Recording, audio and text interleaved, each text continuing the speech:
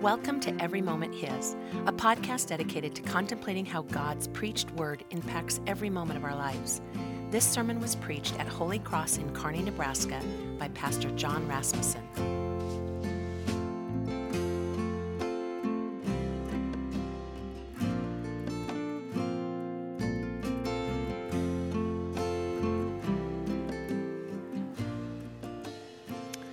Good morning. Grace, mercy, and peace be to each and every one of you in the name of Jesus Christ.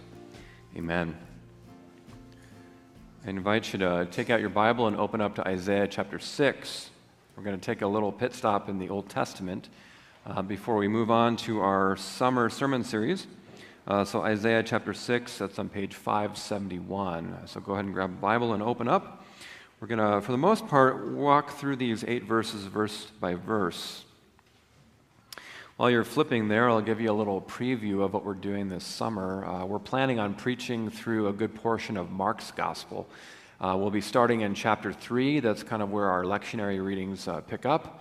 And so if you're thinking, I'd really like to start reading the Bible more, that's kind of low-hanging fruit, right? Just start reading Mark, and we'll be talking about it all summer. So feel free to start that if it's not in your daily rhythm of reading the Scriptures. But today we're going to take a look at Isaiah chapter 6.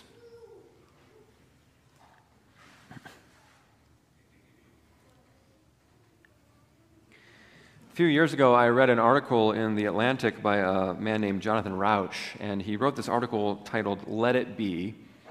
And in the article, Rauch says that he's an atheist. He doesn't really believe in God, but he doesn't prefer to be called an atheist. Rather, he prefers to be called an apatheist. Anybody heard that term before? Apatheist or apatheism? I hadn't heard it either until a few years ago. And so what he means by apatheism is this, is that it's not so much he doesn't believe in God, it's the fact that he doesn't really care. He says, I've just kind of moved beyond that. It's not really an interest to me. It just doesn't really move me. I just don't even really care.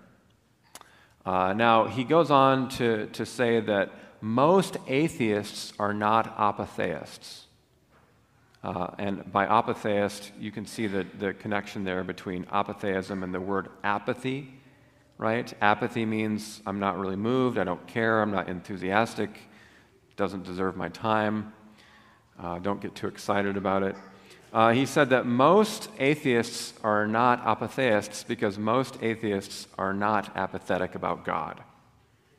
You've met somebody like this before, right? They just have an axe to grind against God and religion. Maybe because they had a bad experience in the church or something, but they're really interested in the question of God. They're talking about God all the time, just saying they don't believe in Him, which maybe suggests something, that preoccupation.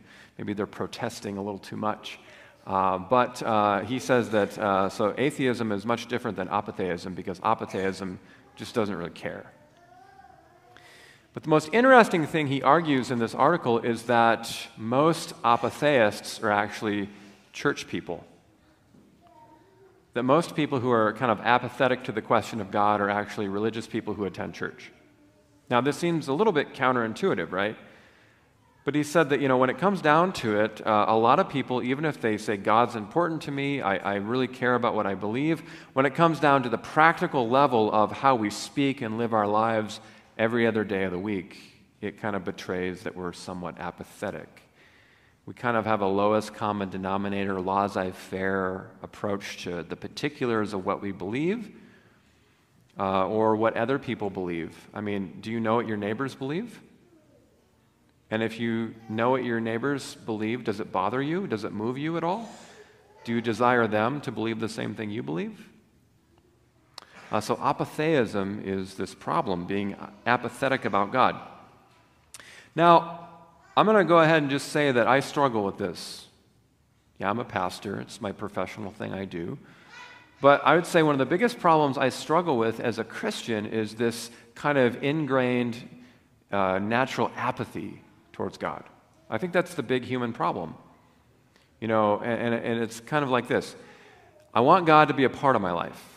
Definitely. I want God to comfort me in difficult times. I want him to give me a hope and a future. I want a plan for my life. I want God to be involved, especially when I have a problem. But I don't want God to be too involved in my life so that he makes me uncomfortable or asks for anything too costly. You feel this, right? Isn't it true that we all kind of have that little corner of our life that we say, God, you can have everything else, but you can't have this. I just kind of want you to leave me alone sometimes, God. I mean, don't spend all your time with me. We're all in the same boat, right? We feel that. Yeah. We've all got those corners of our life that we just don't really want God to mess with. That's apatheism. We're being apathetic, complacent about the rule and the reign of God in our life. Now, as we look at our text today, I want you to check out these first couple words here. So Isaiah 6, verse 1. It says, in the year that King Uzziah died. Now, Isaiah is giving us some context here of what's really going on. So if you go back and you read about King Uzziah in 2 Chronicles chapter 26, maybe do that after lunch today, 2 Chronicles chapter 26, we learn that Uzziah was one of the most successful kings in Judah's history.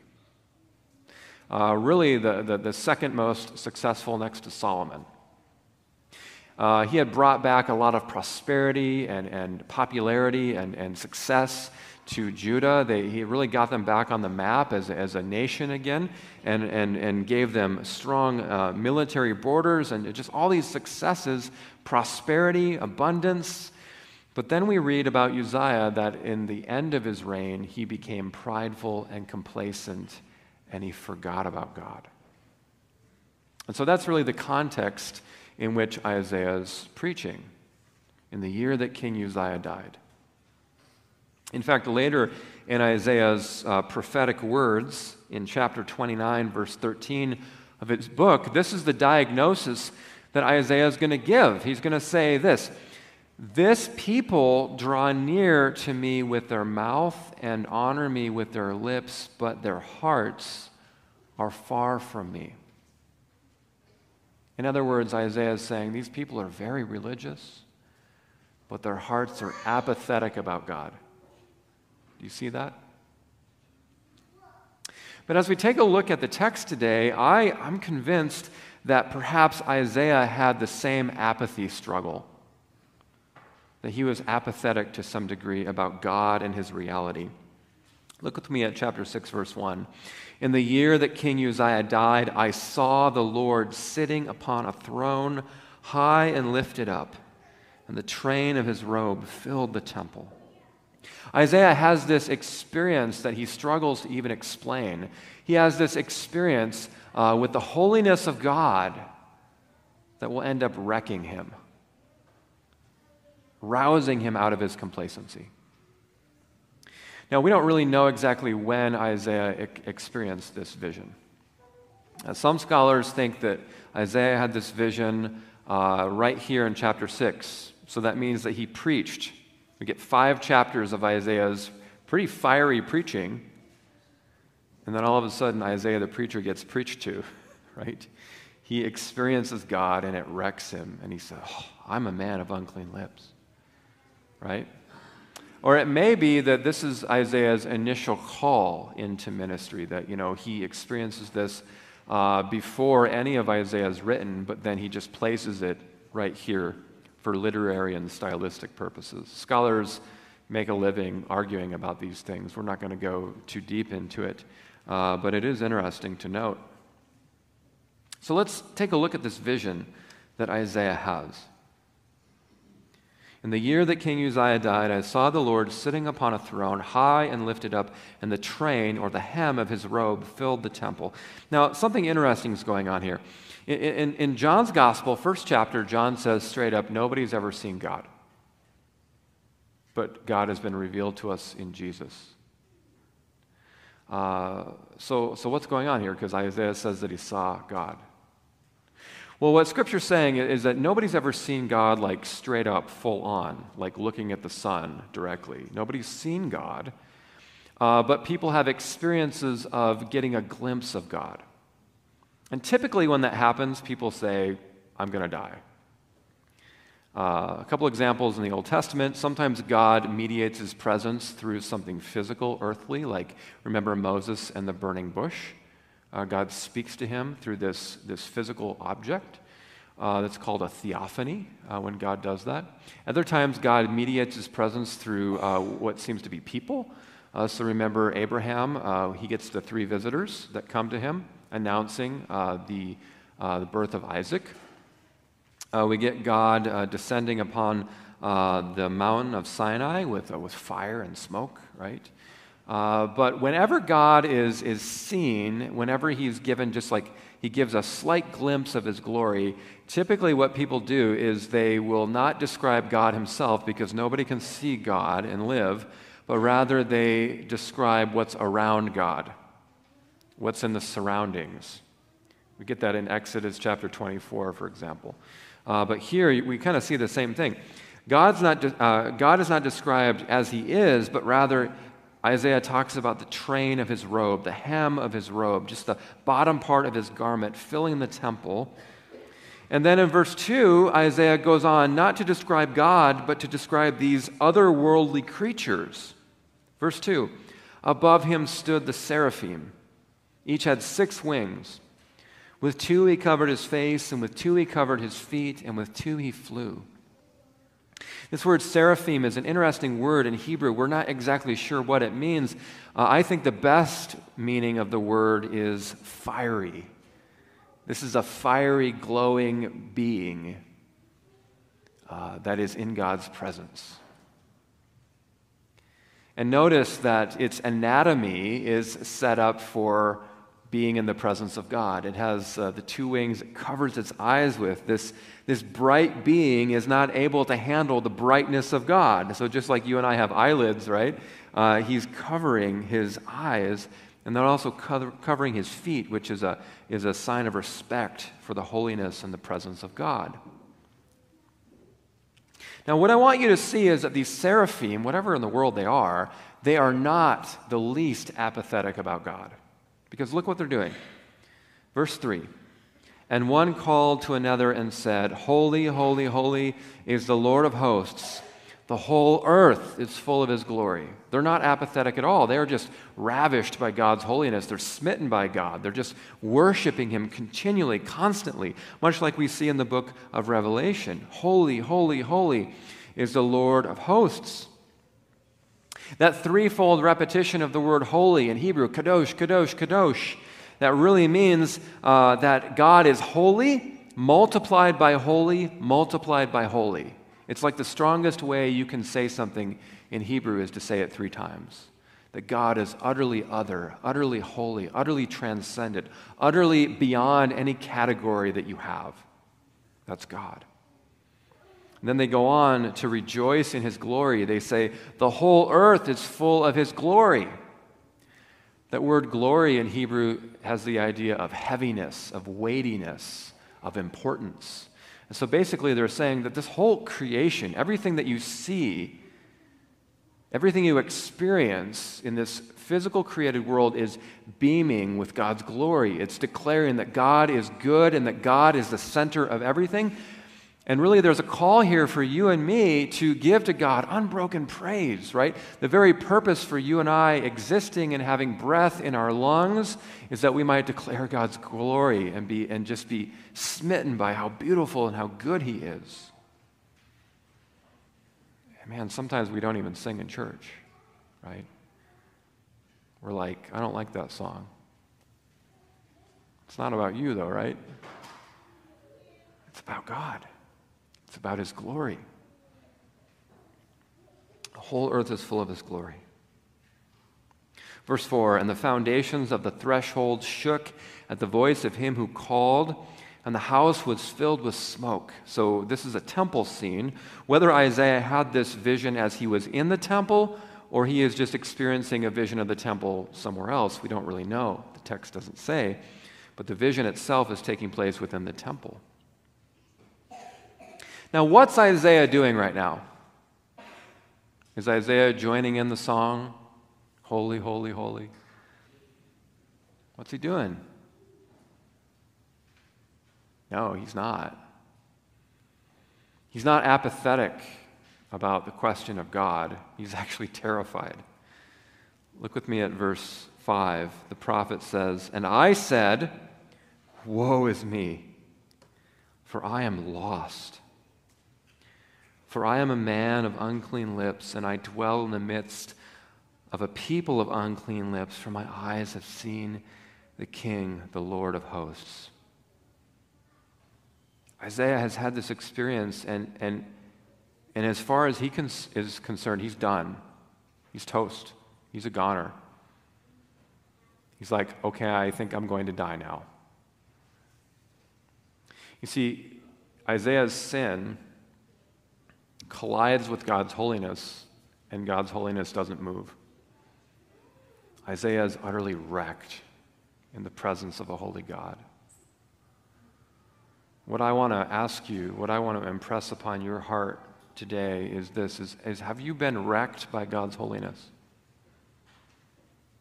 Have you ever stood before God and said, "Woe is me. I'm a man, I'm a woman of unclean lips, of unclean heart"? Have you ever been there? I hope you have, because you can't know the grace and the mercy of God unless you've been in that place. Because how else would you know that you need it? This is why we stand before God in every worship service and first say, "God, have mercy on me. I'm a sinner. I'm a man of unclean lips, a woman of unclean lips."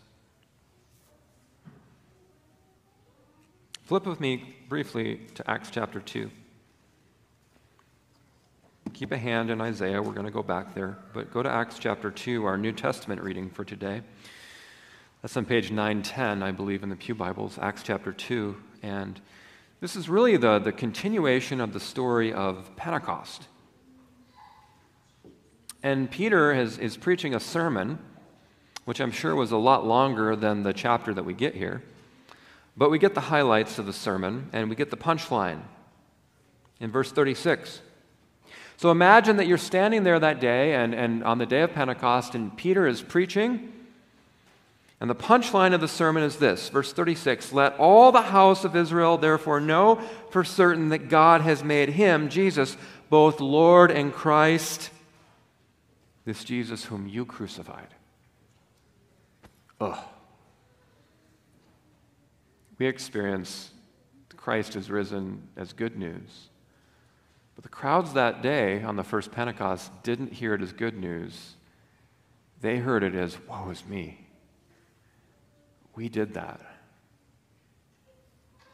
And they fully expected, I believe, to come under God's wrath and God's judgment. Look what they say now in verse 37. "Now when they heard this, they were cut to the heart." It's a very vivid image. You can almost feel that. They were cut to the heart and said to Peter and the rest of the apostles, "Brothers, what shall we do?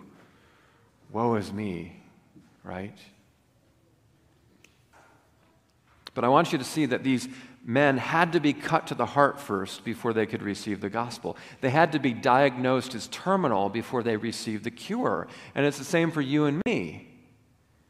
That we must first be wrecked by the holiness of God. That the house of cards that we build, that is our own righteousness and goodness, just needs to be crushed before we can come before God and receive his mercy. We must be diagnosed by God's holiness as sinners before we can be healed, restored, and forgiven. We must first acknowledge and agree with God's diagnosis of us and not try to cut any corners. But I want you to see something here.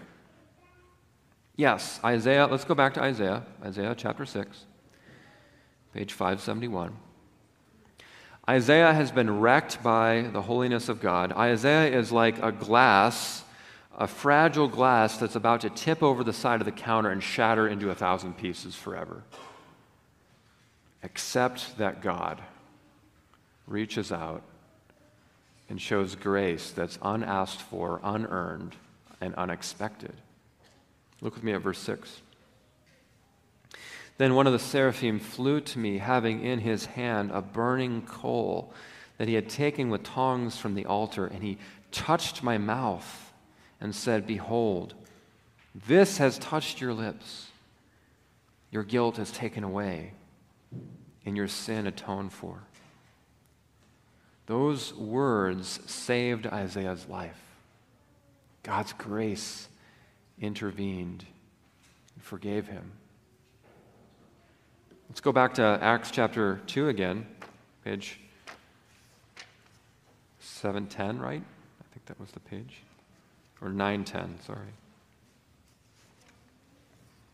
It's the same thing here with Acts chapter 2, verse 36. When they heard this, they were cut to the heart and said to Peter and the rest of the apostles, "Brothers, what shall we do?" And look what Peter says. Peter said to them, "Repent and be baptized, every one of you, in the name of Jesus Christ, for the forgiveness of your sins, and you will receive the gift of the Holy Spirit. For the promise is for you and for your children and for all who are far off, everyone whom the Lord our God calls to himself." 3,000 people that day were about to topple over the edge, but God grabbed them and gave them his mercy. They were once enemies, but now they became beloved children. Do you see the grace of God at work here? Now, go back to Isaiah chapter 6. I want you to see this, that the solution to our apathy is God's grace. You see, God's holiness can rouse you out of your apathy so you wake up and realize, oh my gosh, I've been treating God too lightly. I've been apathetic. But it's only the grace of God in Jesus Christ that can heal your apathy. And the grace of God that heals your apathy is this, is that God is not the least apathetic about you. God is not apathetic about any person here in this room. We read it in our gospel reading, right? For God so loved the world that he gave his only son. There's no apathy in that, right?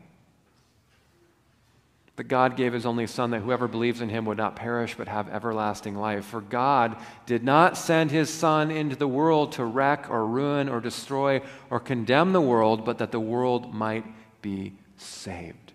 God is not apathetic about you and your well-being in the least. In our case, there's no coal that's pressed upon our lips, but there is the nails driven into the hands and into the feet. And it's because of those nails driven into the hands and the feet that we have a God who now presses upon your lips the very body and blood of Christ. Come back next week for that. A God who presses upon your heart the very words, "Your sins are forgiven." You see it? How can there be any apathy about a God who has loved us that deeply, to those depths? That is the only solution to our apathy. And so if you feel your apathy, which as a Christian, if you're awake, if you have a pulse, you're going to be aware of your apathy. It's going to bother you. But the only solution to our apathy is to continually come to that grace of God again and again and again and again, because it's that grace upon grace upon grace given to us in Jesus. It's only that can heal our apathy and wake us up to God's love. But God's not done with us yet. Look at verse 8. So I imagine that Isaiah is just awestruck. He's got his hand up to his mouth still after that burning coal touched his lips, and he's just awestruck by the amazing grace and forgiveness of God. And then look at verse 8. "And I heard the voice of the Lord saying, 'Whom shall I send, and who will go for us?'" With other prophets, God would basically say, "Hello, Jeremiah. Hello, Moses. Guess what? I'm sending you. You don't really have a choice about it." But in this case, God is looking for volunteers. He doesn't coerce. He doesn't command. He just simply says, "Who's going to go for me?" Because there's a lot of people out there of unclean lips. There's a lot of people out there apathetic about God. In fact, in Isaiah's case, a whole nation that was headed towards disaster because of their apathy about God. And so God in his love says, "Who's going to go for me?" And I can just imagine Isaiah kind of trembling, lifting his hand and saying, "I'll go." Why did he go? Didn't he go because that's the only logical response to a God who showed him such grace and mercy? And isn't it the same for you and me? God's likely not going to call you to a prophetic ministry where you go out and preach on corners and get sawn in two. It's probably not going to happen to you. But God has placed each and every one of you into homes, into neighborhoods, into workplaces, into schools, into this church. And having experienced the awe-inspiring grace of God, do you hear the voice? Who's going to go for me? You might go this way and this way. No. What about you? Isn't it true that we also raise our hand and say, "Here I am, God, send me"?